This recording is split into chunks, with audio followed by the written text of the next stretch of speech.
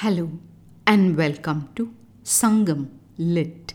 This is Nandini Karki, and in this episode we listen to a person's reaction to a bitter truth as portrayed in Sangam literary work Kurundogai 271 penned by Alisi Nachattanar.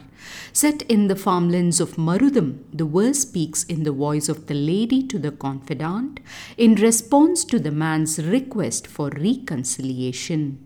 அருவி அன்ன பரு உரை சிதறி யாறு நிறை பகரும் நாடனைத் தேறி உற்றது மண்ணும் ஒரு நாள் மற்று அது தவப்பல் நாள் தோள் மயங்கி வவ்வும் பண்பின் நோய் ஆகின்றே.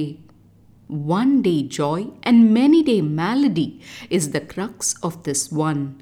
The opening words Aruvi anna paru urai sidari, meaning spreading droplets as if it were a waterfall, depict the single visual image in this tiny verse of abstractions.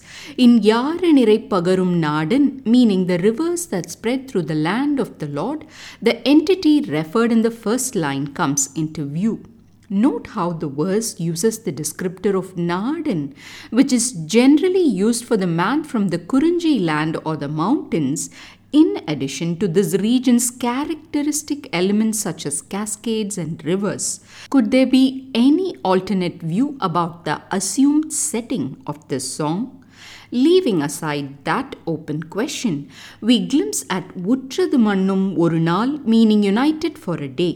This is followed by Tavappal Naal Tol Mayangi, meaning on many days laying the health of my arms, and this talks about pining attacking a woman. Ending with the words Noi Agindre, meaning it becomes an affliction, the verse evokes our empathy. What could be the message spread by those droplets? The context reveals that the man and lady were leading a married life when the man took to keeping the company of courtesans. Some days later, intending to return to his home, the man seeks the help of the confidant. Agreeing to help him, the confidant brings the message to the lady that she must accept him.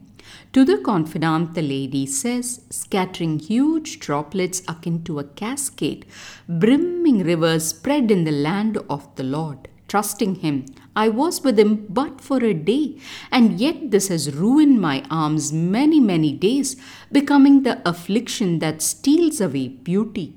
With these words, the lady expresses in a lamenting voice that she has no way but to accept the man. Time to delve into the nuances of this tiny verse. The lady starts her words by mentioning about water droplets leaping about from a river in full spate as if it were a cascade. Curious how one element of the land, a river, is compared to another element of the land, a waterfall. Moving on, the lady points to how the river flows through the man's land.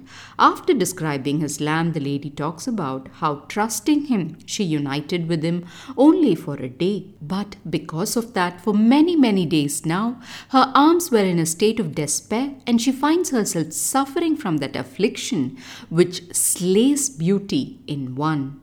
In the scene of water droplets scattering around a river, there's a metaphor for the man scattering his attention towards the courtesans.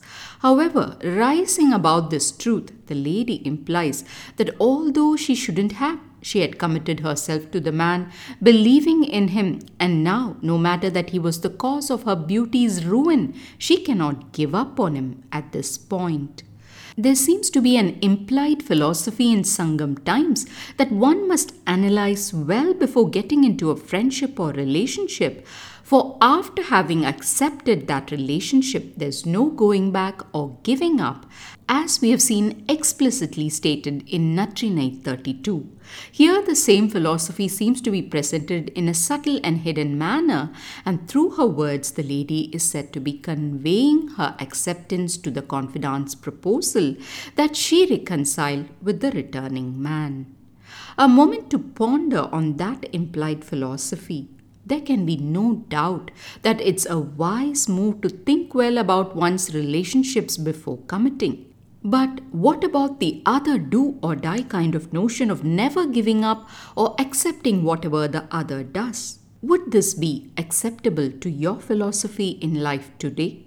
In deeply answering such questions, we can appreciate that unique quality of art and poetry in revealing our stances about things we never had the time to pause and think about.